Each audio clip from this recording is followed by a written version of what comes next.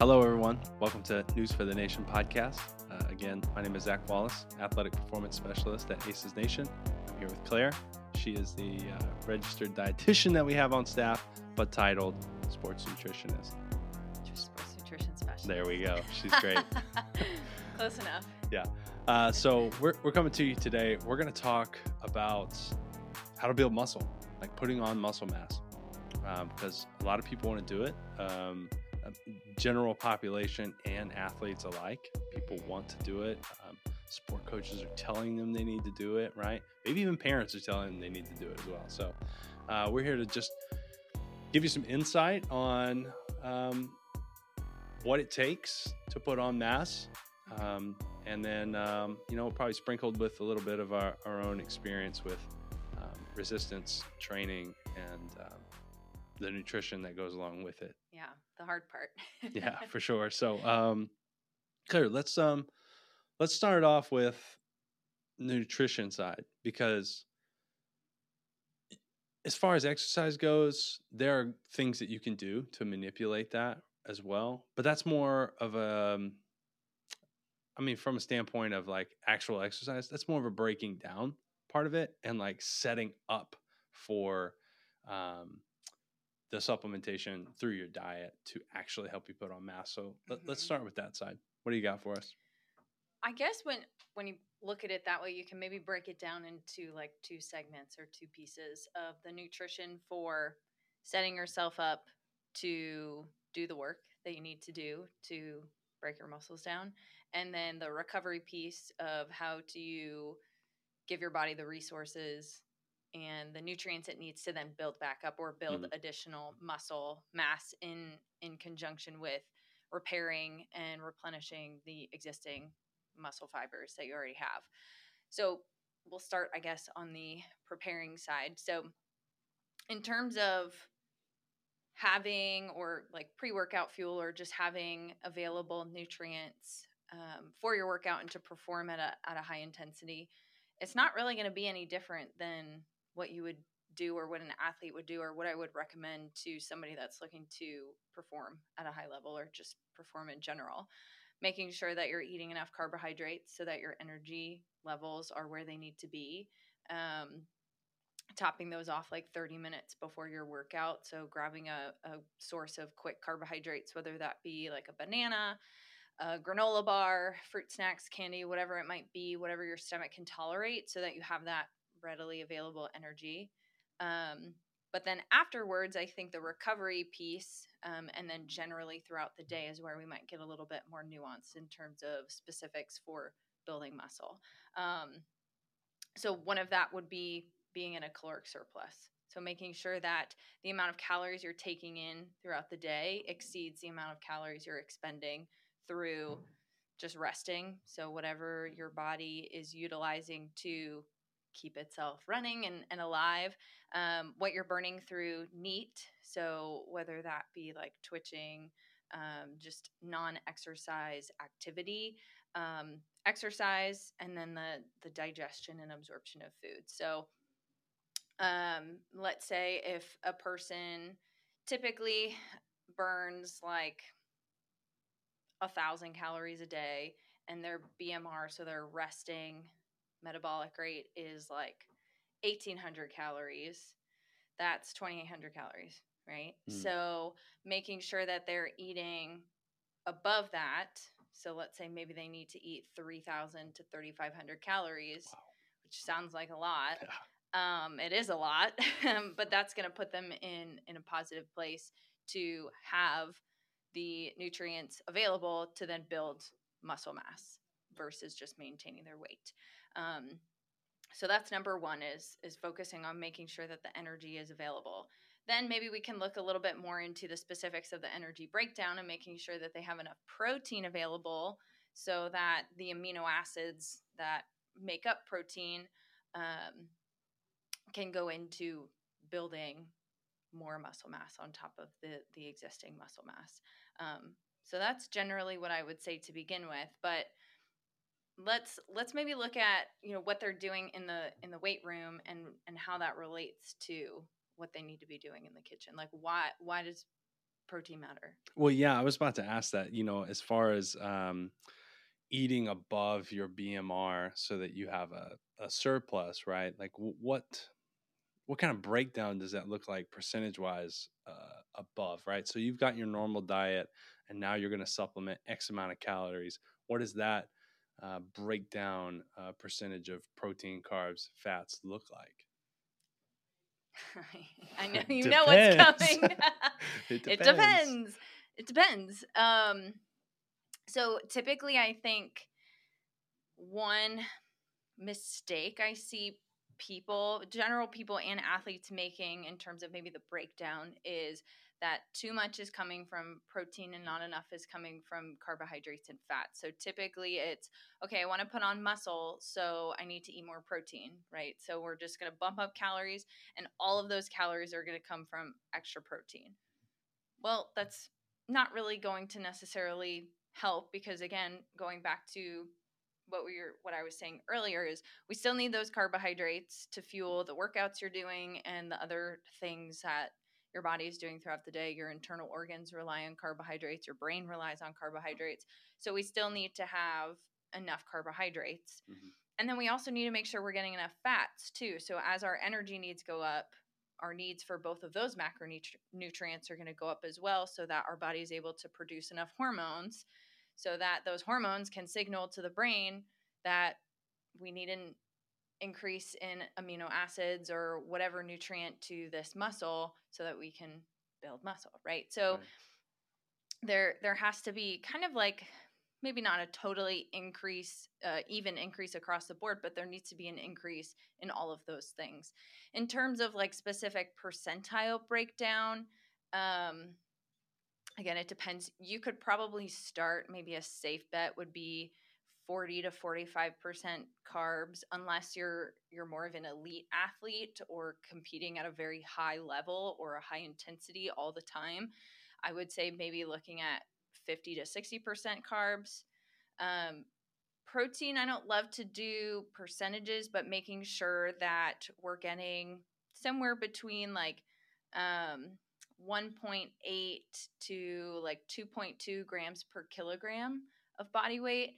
Again, it's going to depend on the person, maybe how well they respond to those levels, maybe where they start out. If they're, only eating like 0.8, which is the RDA for protein. If they're only eating 0.8 grams per kilogram a day, you don't want to put them all the way up to 2.2 because they're probably going to feel really full. They might have a lot of gastric distress.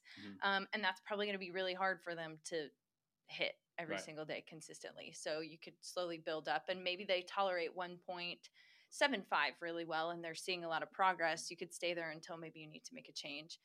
And then fat, from a percentage wise, somewhere between 30 to 35% needs to be coming from fat. So whatever your caloric goal is to be in a surplus, you can kind of use those targets as a good starting place.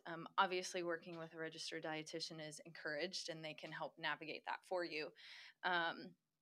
But in terms of calories, from a surplus perspective, from your maintenance, so whatever that might be to just maintain your weight, maintain your performance, maintain what you're doing, I usually start with somewhere between 300 and 500 calories above that per day. That seems to be a good kind of starting place. But again, it depends. Some may tolerate more than that and still see positive changes in body composition without maybe more of the negative changes in body composition, or maybe feeling sluggish or bloated and things like that. And some people, we need to maybe start a little bit slower because of increased feelings of fullness, or they're already not really getting hunger signals. Just depends. But those are some general guidelines. I like the over 2 times or 2 grams per kilogram of body weight. I like that. I've seen a lot of good research for bodybuilding in particular, with that number specifically being 2.0 times. So I definitely, I'd love to hear you say that. Yeah. That's great. Yeah. And there, for a while, there was a lot of speculation, or I think maybe just association of high protein with damage to the kidneys, which there's been a lot of research recently to dispel that and show that as long as your kidneys are functioning properly and you don't have kidney disease or any sort of condition that would Right. keep your kidneys from processing that, realistically you can eat as much protein as you want. But I think the main thing with that is, yeah, you can eat a lot of protein, but we also have to make room for other Right. things in your diet too, because they have a purpose that, and they have jobs and roles in your body that protein can't necessarily facilitate. So, yeah, I think high protein diets are great, especially like we were mentioning in like the general population. I think athletes are kind of conditioned and they have it in the back of their head that high protein diets are important and high protein consumption is important, maybe because they read bodybuilding.com forums and things like that, which I think is T great. Nation. Yeah. But the general population, they're told 0.8 grams per kilogram a day. And that's fine if maybe you want to just like not get sick and not, be unhealthy. But I think the general population should be closer to like 1.2 to 1.5. Yeah, at least one. At least, yeah. Come on, like give me at least my. Especially if they want to build muscle mass. Like if you just want to maybe like maintain where you're at, I don't think 0.8 would even really do that either if you're active. But that's just my opinion. All right, now Claire, tell me about this. Talk to us about this point. I've been right? talking a lot. You don't want to. Well, talk. I want to ask you questions based on what you're saying here. Go ahead. Okay. Now, let's say I'm a vegetarian. I'm a vegan, but I still need a high protein diet. What are things that I need to look out for in particular when I'm trying to supplement or increase my protein intake and my overall caloric intake with calories that matter, not just I don't know, like a lot of high water fruits or vegetables. Yeah. Well, I mean, there's really negligible amounts of protein in like fruits and vegetables. You're not going to find a lot of protein in those. Being plant-based, completely plant-based, makes it a lot harder to get enough protein. No. Things like tofu and tempeh are great whole food sources of protein.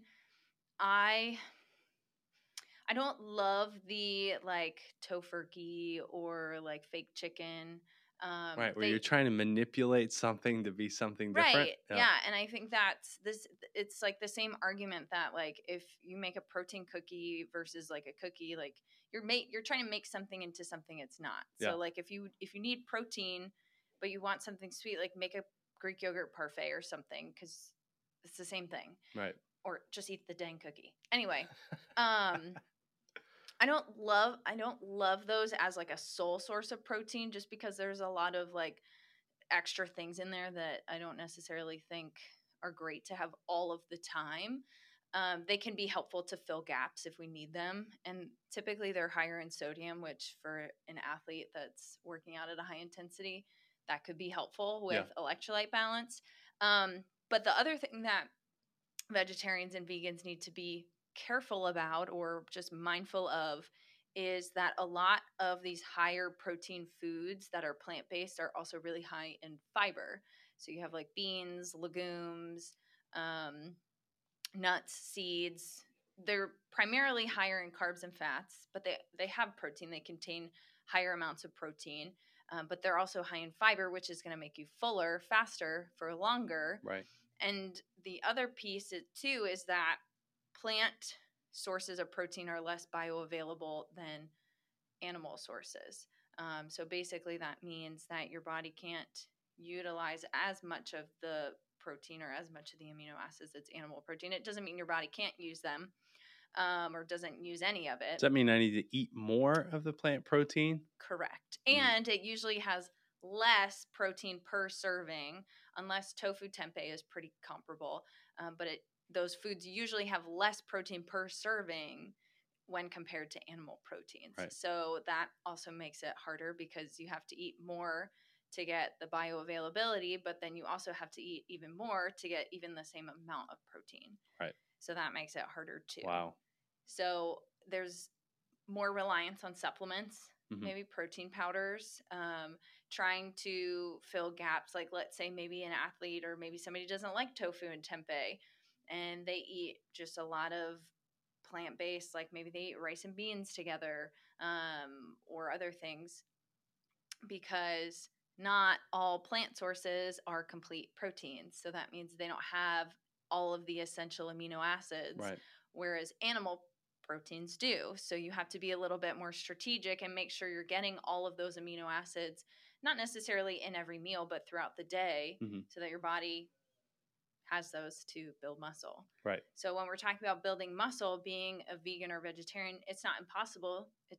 You can't not do it, but it just makes it a lot harder, and you just have to plan, prepare, and be a lot more strategic. Yeah. With what you're doing. Man, I know that seems like a lot of things to consider, with what I would assume are some added benefits from that actual diet. Not, I myself am not a vegan, so no, I'm not either. I think it's great to go more plant-based, because I think most people don't eat enough plants, right, and eat enough of a variety of those types of foods. Mm-hmm. And I think most dietitians, I would say, live by the motto of like, let's add versus take away.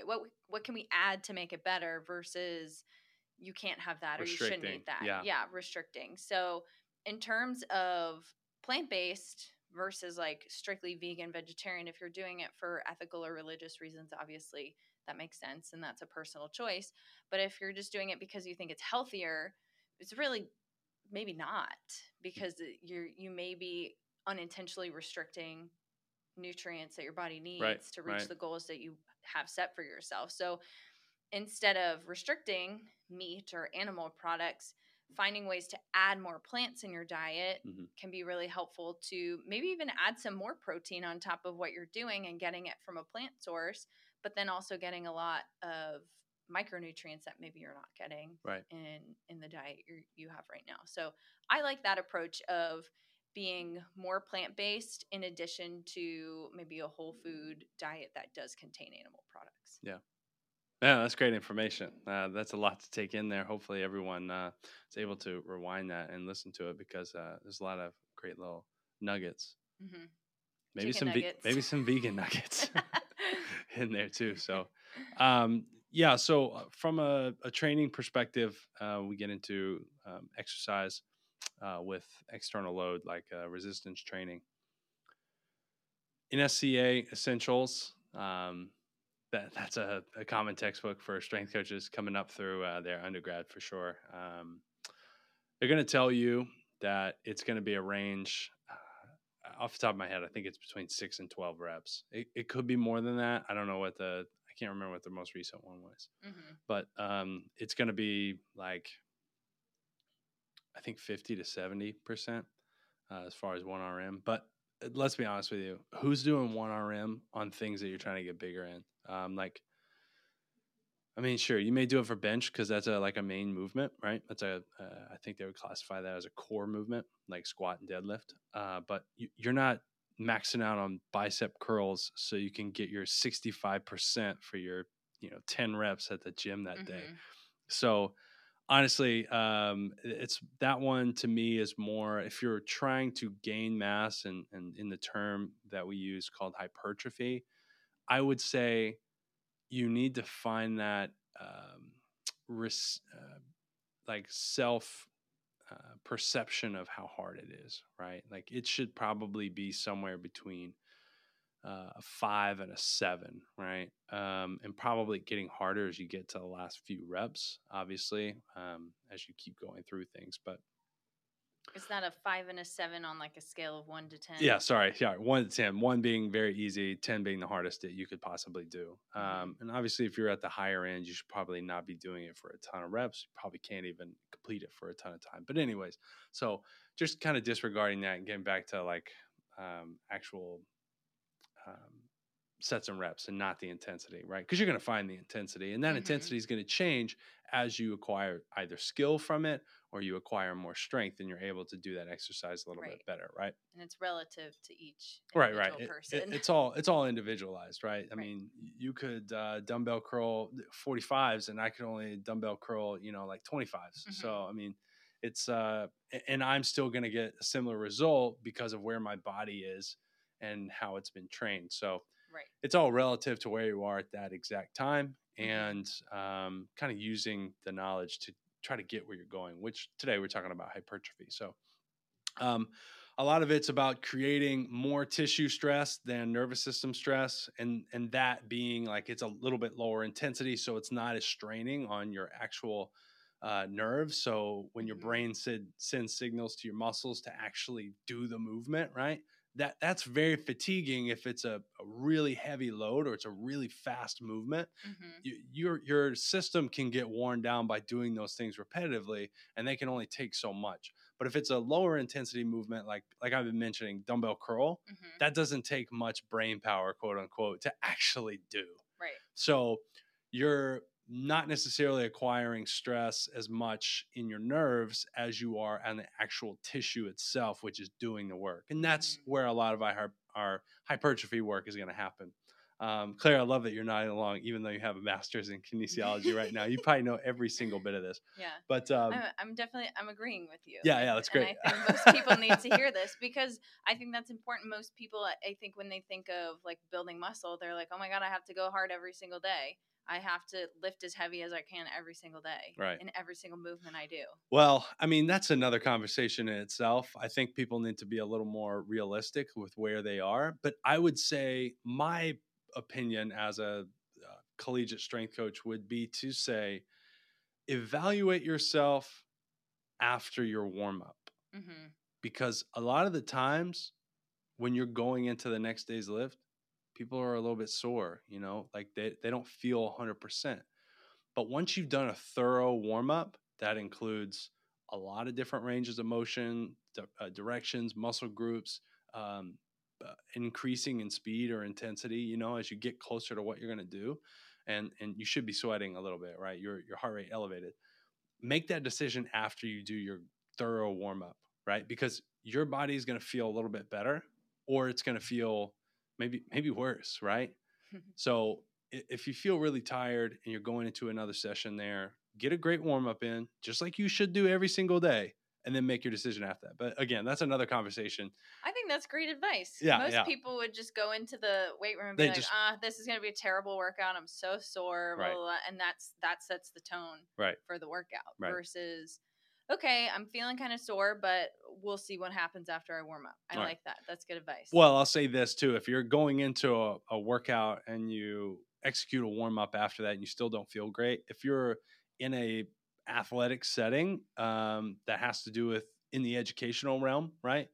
Or maybe in the professional realm, you should have a professional there with you that is Mhm. able to make the right adjustments for you if you're not feeling great Right. after you've been quote unquote primed to do what that's happening, right? Right. Like it shouldn't be like I feel worse than I did at my warm up or after my warm up, and now my coach is telling me I need to continue to do this, max effort or high dynamic day. Mm-hmm.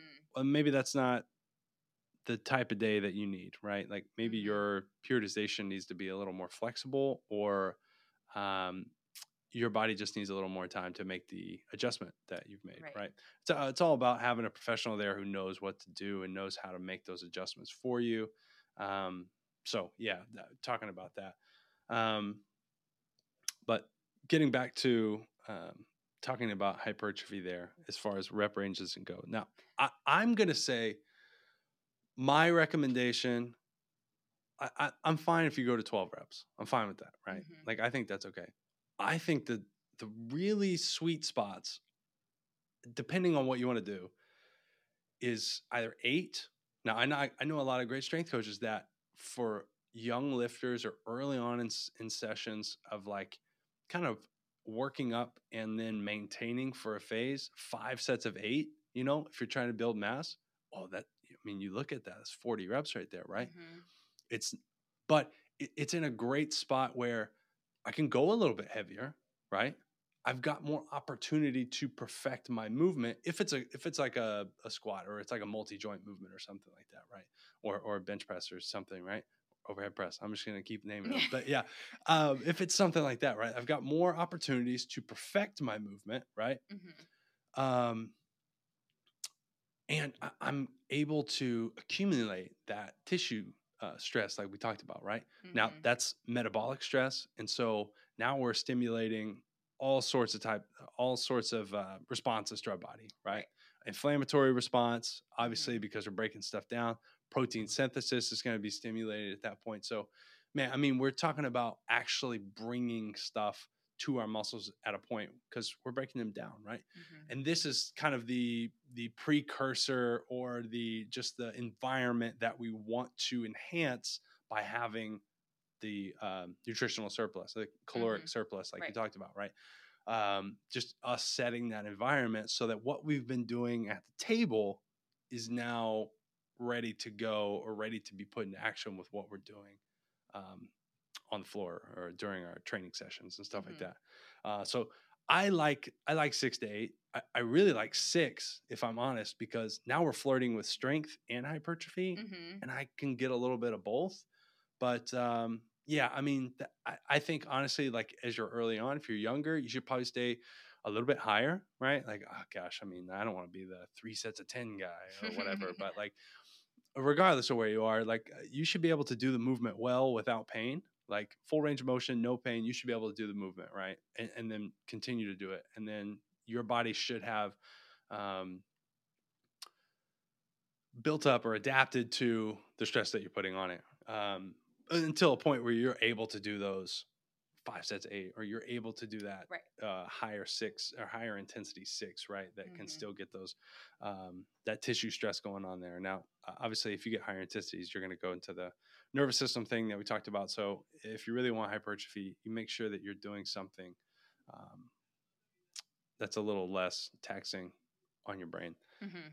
But you're not going to feel it in your brain. But anyways, you're going to feel like tired, right? Like I used to call this power fatigue. If you did a really demanding like power like workout that was focused on high force production at a fast rate, you can just feel different, right? Like you don't feel like your muscles don't feel tired. Just you yourself, it's just mentally, like full body. Yeah, mentally, you just feel like, man, I'm fatigued mentally. Anyways, so let me get back to this hypertrophy. I'm going to bring something up here that I read research from is out of Japan. Okay. I'll just name the first author here, Tetsuya Hirono. Okay. That was the first author listed on this page. Okay. So this article, title of it is Relationship Between Muscle Swelling and Hypertrophy Induced by Resistance Training. Okay. Now, I've never seen this article. And I was able to read through it all, and it's interesting. It's very interesting. Also, it kind of makes me laugh just because of the like bro science around it that I think is kind of like waiting to, wrap its arms around this article. But so essentially, just the Cliff Notes dummy version of what this article says is that for an exercise program that you're going to do, the muscle swelling, as they call it, which everyone else would call the pump, right? Like pump. Yeah, right. Yeah. The blood coursing through your muscles, whatever you want to call it. Right. So this basically suggesting that, or they have evidence to show that you may be able to tell whether or not that program for that exercise is going to give you hypertrophy gains down the road. Okay. Now they used a 6-week program. Okay. They also did this on the quadriceps muscle. Okay. So they did this on basically common muscle to use in research. Right. So they did this on a large muscle, just to kind of see, how it was going. Right.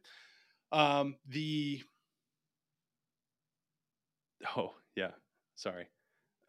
I'm getting my articles confused. I almost started talking Getting about. sidetracked. I almost started talking about blood flow restriction, but yeah, That's for another day. right. So basically, they were able to take the swelling from sonography Mm-hmm. of the first session. So after the Okay. first session, they went 0 minutes, 5 minutes, 10 minutes, 15 minutes after the resistance training exercise, right? Was it just one exercise? Yeah. Yeah. Okay. Yeah. And so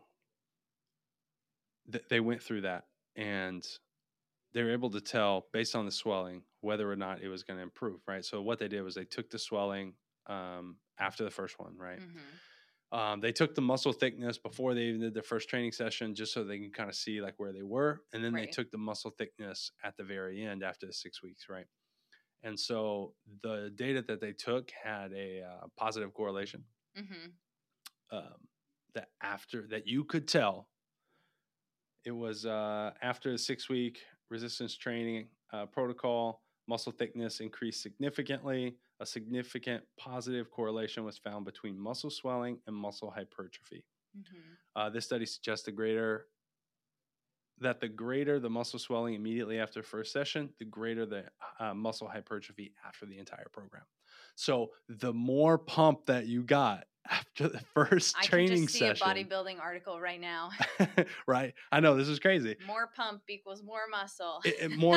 More gains, right? Yeah. So essentially that's what they're saying. The more pump you can get on the first training session of that program in that muscle group, if you continue to do that for at least 6 weeks, right? Because this is what if you're going to follow sort of the same structure here, then you can have a positive increase. You can expect to gain muscle mass in that area that you have the pump from. Were the subjects in the article, were they untrained people, or were they already like relatively active people? Because that would be kind of interesting to see, like, are they already trained? So, and so are those gains maybe going to be even like minimal, or are they new to lifting and they're seeing like these crazy increases in muscle strength? No, this is a good question here. So the 26 people started it. I think only 22 finished. They had a couple people drop out. They were young, healthy men, non-athletes. Okay. And they were not in regular resistance training. Interesting. Right. But that's how it goes, right? Right. That's but how it it'd goes. be interesting to see the opposite. Like, what would happen in like elite bodybuilders? Would they see the same thing? Or maybe not elite, but even just kind of different, I don't even know what you would call it, different groups of active people. Okay, so I think that it'd be hard for them to get the subject. It'd be hard for them to get bodybuilders, I think. But I would like to see other studies. They've got resistance trained, like regular People, resistance trained, like men and women. Yeah, Mhm. I would like to see that as well, because even I know from a college athletics perspective, you bring your new freshmen into our program and they start doing the strength training with us, their gains are through the roof, right? They're seeing exponential growth because they either haven't done much training at all in the weight room, or two, they haven't done this type of training, right? So their body is adapting to something new, and they're seeing way more gains than like my juniors and seniors are, right? Yeah, I mean, I 100% get that, right? And so this article is obviously a little skewed towards that, right? Like it's probably like the person who does their New Year's resolution and goes to the gym and they they have a great first day. That person may have also gone a little overboard on their first day, as those people tend to do, right? But if those type of people were able to go in and do that, right, then they may see that. Yeah, but you're that's right. Very interesting. I know, but you're right. Limitations of it, definitely the subject group, right? Because I can say, like, when I ran cross country, like, we didn't do a whole lot of resistance training. Like, we did do some for more of like, injury prevention and maybe just trying to help minimally, like maybe not put on a bunch of muscle mass, but to just kind of build muscular endurance. And then when I switched from that to doing more resistance training and CrossFit, like, my gains were through the roof. Like I Mhm. got stronger very quickly versus like the 4 years that I was doing minimal to moderate, I would say, resistance training with cross country. It was crazy. Yeah. And so it would be interesting to see that in maybe a different population. Right. What Well, would happen? I think in all fairness here, I think that's if I've trained cross country before, right? Hmm. A lot of the times what we're trying to do is reinforce good movement patterns. Hmm. We're trying to just develop the person holistically because the sport it's so like I don't want to say one dimensional, but it is one Kind of. dimensional. You're just running. You're just running, And right? I mean, the surfaces are different, so sometimes maybe your impacts are a little off, right? Mhm. And like what you might experience from the lower leg standpoint is a little bit different, right? Yeah. But essentially, resistance training improves the running economy, and Right. that's really what we want to do, right? We want you to be more efficient when Mhm. you run, maybe because your body is able to withstand more forces or greater forces or forces in particular areas a little bit better. Or Right. yeah, so I don't think that's bad, but that's a good No. that's a good example that you gave, right? Because it's not like an untrained thing. It's maybe a little more towards like an undertrained, or you just weren't trained in the same way, Right, right? because the goal was not Is hypertrophy. completely different, Right. right? Yeah, So when the goal becomes that and you're actually training for that, right. you're going to see a lot of changes, Absolutely. especially in the beginning. But you're right. I would love to see that because even as the competitive season changes for athletes, right, Mhm. the training goal Yeah. changes, right? And then let's just take American football, for example, right?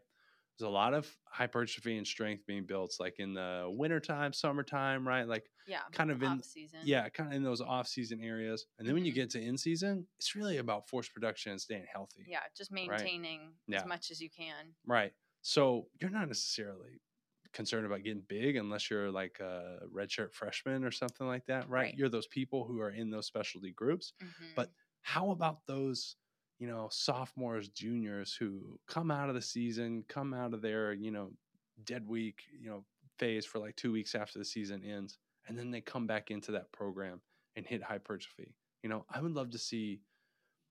You're not going to get a study with that, but I'd love to see, like we talked Yeah. about with resistance trained, like what do they call them? They're not like novices or something like that. They're Mhm. like they got intermediate experience Right. with resistance training. Mhm. Love to see that. That would be great. Yeah. And if the results stand, Right. who knows? Yeah. Okay. Somebody do it. Yeah. And tell us. Somebody, or I don't know. Maybe we could throw it out there. And you know what Brian Mann used to tell us, and all those strength conditioning conferences, he was like, if you don't see research you like out there, then you go do it.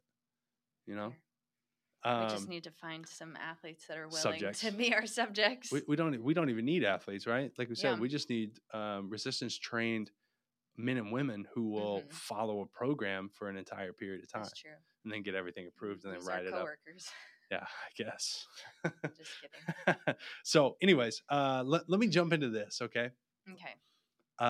I talked about blood flow restriction, and I almost lost it. I know. I said it was for another day. Yeah, I meant it's for later. Yeah, it's not for another day. Okay, so blood flow restriction, where you use the cuffs. I believe the Japanese term or the Japanese style of it is katsu. Mhm. But anyways, so I've heard a presentation on it before in service, given it was an in service by one of our interns when I was working at CSUN. Is that it can be helpful in hypertrophy, right? Mhm. Just because of the stress that it puts in that hypoxic state where you're not getting that oxygenated blood flowing in there, right? Right.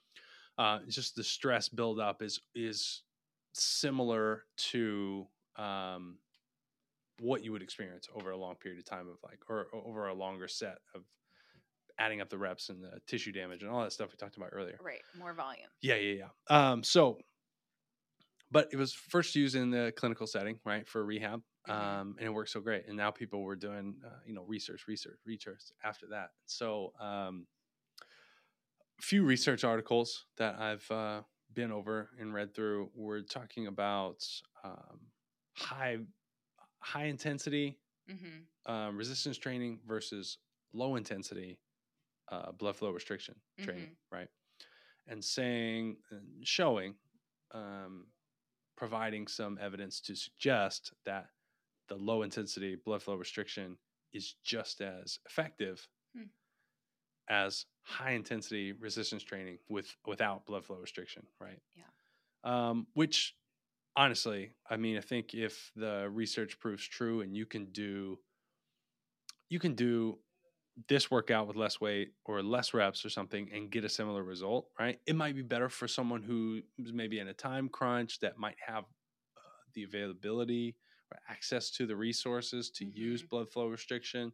I mean, what just pops in my head is like one of those rich banker guys who doesn't have a lot of time to work out in the morning, but has got a ton of money that can just, Buy these buy cups. the blood flow restriction cups Mm-hmm. or something like that, so um I was gonna ask who you like, what population you think that would be helpful for, and that is not what I envisioned you answering the question with. I mean, that was just kind of like a, I don't know, Yeah, whimsical, like popped in my head type of yeah. thing. But When you think of like time, those that are time restricted, what about like high school or college athletes? I think that could be true. Like, I think there's merit to it at the college level, especially like if you want to use it in a rehab setting, Mm-hmm. to build some cross sectional area. I Mm-hmm. definitely think there's merits to using it. I don't know that everyone has the access to do that. I don't know everyone has Right. the knowledge and experience to do it either. So Mm-hmm. it may be a little like out of reach for some people to use BFR. Yeah, that's fair. Um, High school level, I only envision, to be honest with you, I don't envision any high school level program using this, to be fair. But if they were, it would be like private school, Mm-hmm. giant facility, Right. Somebody that can two strength afford it and coaches. have access to it, Yeah. and then have the personnel to appropriately facilitate that Right. process. Maybe IMG does it. I don't know. They've got money and the resources for it. So they've got the manpower, they've got the Mm-hmm. financial support to do it. So maybe they do it. I don't know. But I wouldn't envision any high schoolers do it. But Yeah. Okay, thanks. yeah. Just curious. Yeah. So another research that I came, the one I was talking about, the low resistance or the low intensity BFR and the high intensity one. Mm-hmm. So one of the limitations that I saw from this research article was the way they set it up is they have their test subjects randomly selected to do one limb. Mm-hmm. It was lower body. It was a leg curl. So it Okay. was on a machine. So one leg, let's just say it was their left leg is doing the blood flow restriction.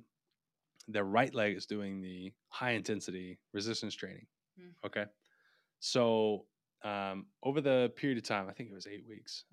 To be fair, I mean I know the sets and reps and intensity, but the weeks is slipping my mind right now. But I think it was 8 weeks. It's at least 6. So let's say it's 6 to 8 weeks. But the BFR is 50% of their 1RM. So they establish their 1RM for whatever device and movement this is.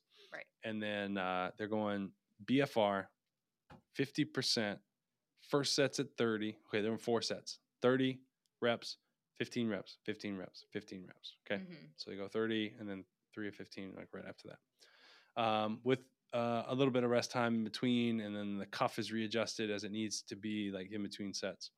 And then after they finish that, recovery time, whatever, then they go into the high intensity on the other leg, Mm-hmm. right? And that's 3 sets of 8 at 80%. Okay. So I'm sorry, it might be that, 3 sets of 10 at 80%, right? Okay. So kind of in that rep range that you were mentioning before. Right. Right. So closer to in there, right? But obviously it's a lot higher percentage depending on what you're, Mm-hmm. well, I mean, relatively it's all the same. So anyways, so they do that, right? But my association with the limitation is as they got the results, they saw similar stuff across the board, right? So it's like Mm-hmm. the low intensity BFR had like similar strength gains or similar power output or Mm-hmm. like at the end, right? So like both legs showed improvement over the time. Right. Um, my problem with the research, though, is by doing the same person, different legs, you're obviously accumulating stress in the body from a metabolic standpoint. Right. So we've got hormones flowing in the body as a result of either one. Correct. That's shared, like it's shared across. It can't be, it's not localized to just the only leg that you're doing it And on. just that muscle in that leg. Yeah. So those things are flowing in your blood, and then it's, they're up for grabs everywhere. So everyone gets to take part in the success here, right? So like, I wonder if they have any limitations overall, holistically, because there's research out there about exercising one arm and benefits going to, like, residual benefits going to the unused arm, right? So I'm curious about if those results were shared across both, because they were using the same subject instead of using one person doing one protocol and the other person using the other protocol. Right. It's hard to say. Right. There's no really control to compare. Right. However, let me go into your question about who would be using this, or how maybe high school or college people would be using this. Given that I don't know that about the limitation that I mentioned. Like, I don't know otherwise, right? Like, all I know is what they have for me here.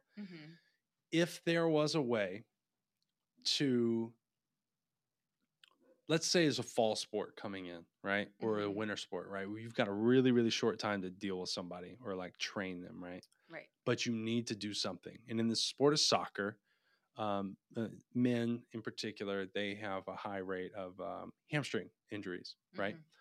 So if I needed to train someone's hamstring, right, for health, for strength, right, if I needed to do that in a short amount of time, and I needed to maximize my results here without a ton of fatigue, right, maybe I could do BFR on their hamstring, right? Maybe I could keep my intensities down. Maybe that might be a feasible way to train them and build some type of strength, mass. That might be a way for them to get some benefit in a short amount of time, where you don't have a whole off season to train them with regular resistance exercise, right? Right. And you're not completely like annihilating them before they have to start competing. Right. Because if I'm just throwing them into stuff, right, and then they've got to go perform on the field at high speeds, and really high magnitudes of changing direction. Who knows? Maybe they end up getting injured because I've put them in that situation before they needed to be, right? But interesting. It might be a way. I don't know if it's plausible out there. I'm just throwing out my thoughts for maybe that could be a good situation to justify using it. Right. Right. If it's the access is there, and if you can make it work. Yeah, and I think looking into further research is probably going to be even better than just going out and buying it and assuming that I'm right. You should definitely, I think, cross-reference a lot of different research before that. Maybe talk to other professionals. But hey, that could be a beneficial thing, right? Yeah, it could be an option. Yeah. Awesome. Well, why don't we maybe, like, as we're kind of wrapping things up, like, rapid fire, what are your top 3 things or top 3 factors from a strength and conditioning perspective that play into building muscle or hypertrophy? Like, just to kind of summarize these are the 3 things you need to focus on. I would say try to go after multi-joint movements way more than single joint movements. We talked about like hormone release. It's a lot higher in single joint movements. It's a lot higher in multi-joint than it is in single joint. I would definitely say, guys especially, do not neglect your legs, okay? They are the larger muscle groups that you have in your body, and by working larger muscle groups, you get a higher hormone response. So you can still do your curls and everything like that and all the upper body you want, but maybe you should squat first or lunge first and make that a little challenging for you, so you get a hormone response that will help you build muscle in the areas that you want. Okay. And then my last one would probably be stick within those rep ranges for your hypertrophy. If you're new to the game, probably like 8 to 12. If you're resistance trained a little bit and you've built up some type of like strength level and adaptation level for your body, you could probably flirt more with 6 to 10. Sorry, let me give you some sets too. I mean, you might need that stuff as well. 3 to 6. Gosh, I mean, bonus right here. You at least need to train those muscle groups at least twice a week. I would say 3 if you're definitely trying to put on muscle mass. Okay. What about you? I think it just goes back to what I was already saying. Number one is focusing on your energy balance. So making sure you're in an energy surplus, net positive energy, eating more calories than you're expending. Which, reminder, you're not just expending calories through exercise.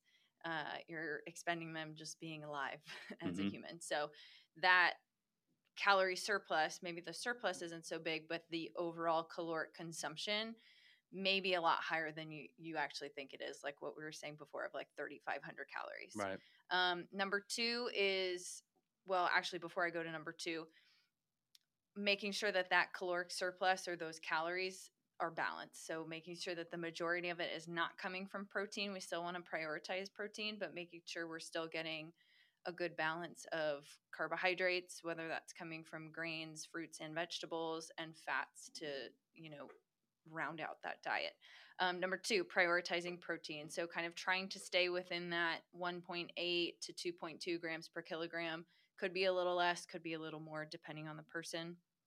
And number 3, I don't think I talked about this, but I think prioritizing recovery. So you kind of touched on it where we were saying, you don't want to necessarily go hard every single day and tax your central nervous system and that sort of thing. So really focusing on recovery, and nutrition is a part of that, of making sure we're giving those nutrients, we're putting back in what we took out in terms of calories and energy, and making sure you're sleeping enough so that your body can actually make sure it's performing the systems and the processes that need to be performed to actually stimulate muscle protein synthesis. So to actually build that muscle. So getting 8 to 10 hours of sleep a night,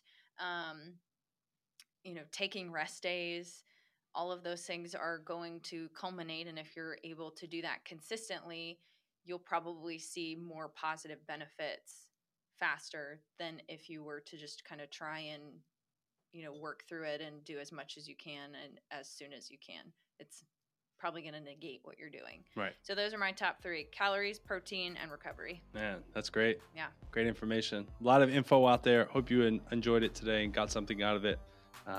We'll see you the next time on News for the Nation. I'm Zach Wallace. I'm Claire Igo. See ya.